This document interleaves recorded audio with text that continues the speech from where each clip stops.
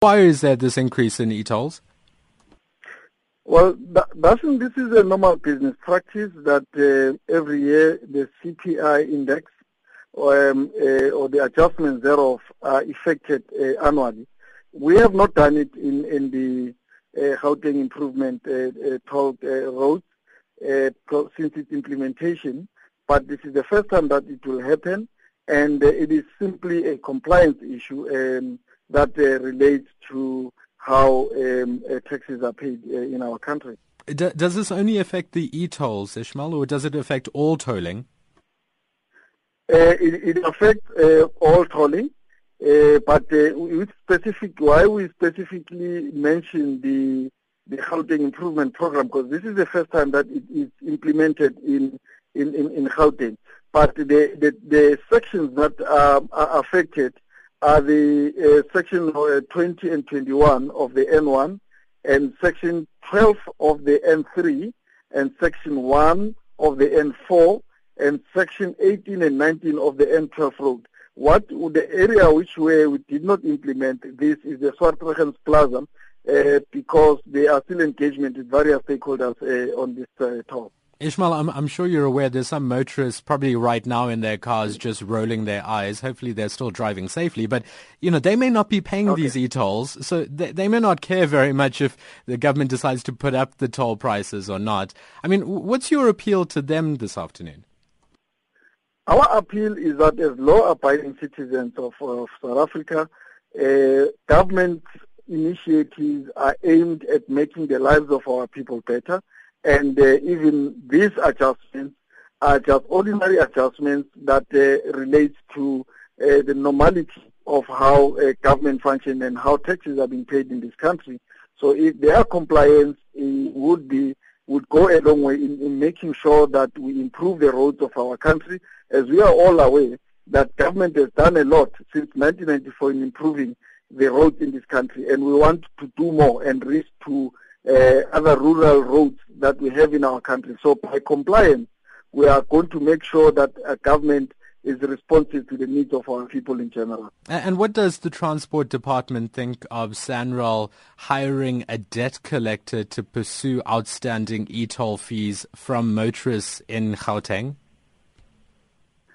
Well, there are compliance issues that we require from SANRAL as an agency. Ours is to regulate, and we gave them a mandate to implement this. So whichever mechanism that they use, as long as it is within the parameters of the law and as long as it is justifiable, it will be welcomed. It is only when we are made aware of the illegalities that might relate to any work that SANRAL does, which is outside of the confinement of the law. That's when we will be concerned as government.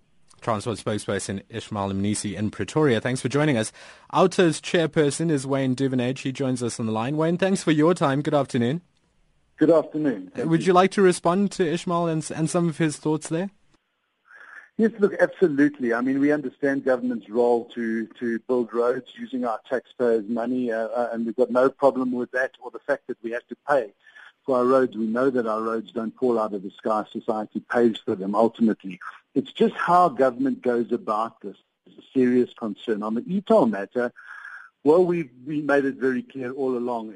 For government to stand there and say, we are law-abiding citizens, therefore we must abide by the law. By the same token, the government has to abide by the Constitution of this country. And when it steps outside of that, Section 195 of the Constitution, when it doesn't consult with its people meaningfully, when it puts into place systems that are irrational, that are inefficient, then the public have every right to defy that.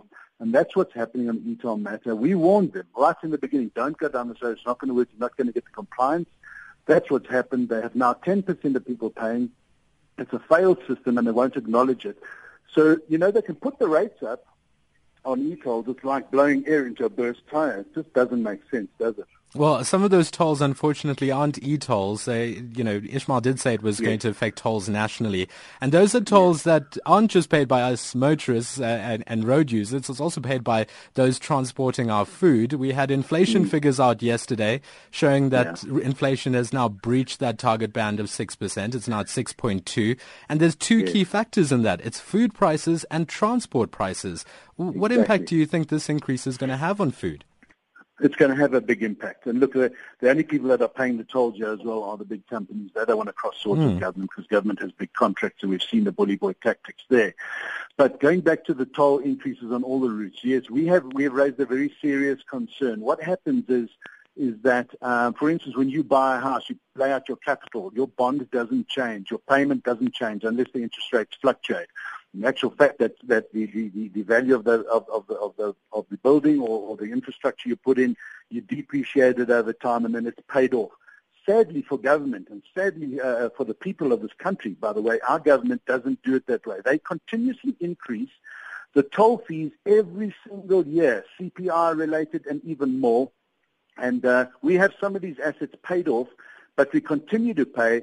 SANRAL changed the regulations some years ago to say now they don't have to keep the revenue for those toll routes on those toll routes, and it's no longer a user pays mechanism, which they continue to hide behind, but they're disingenuous now on that.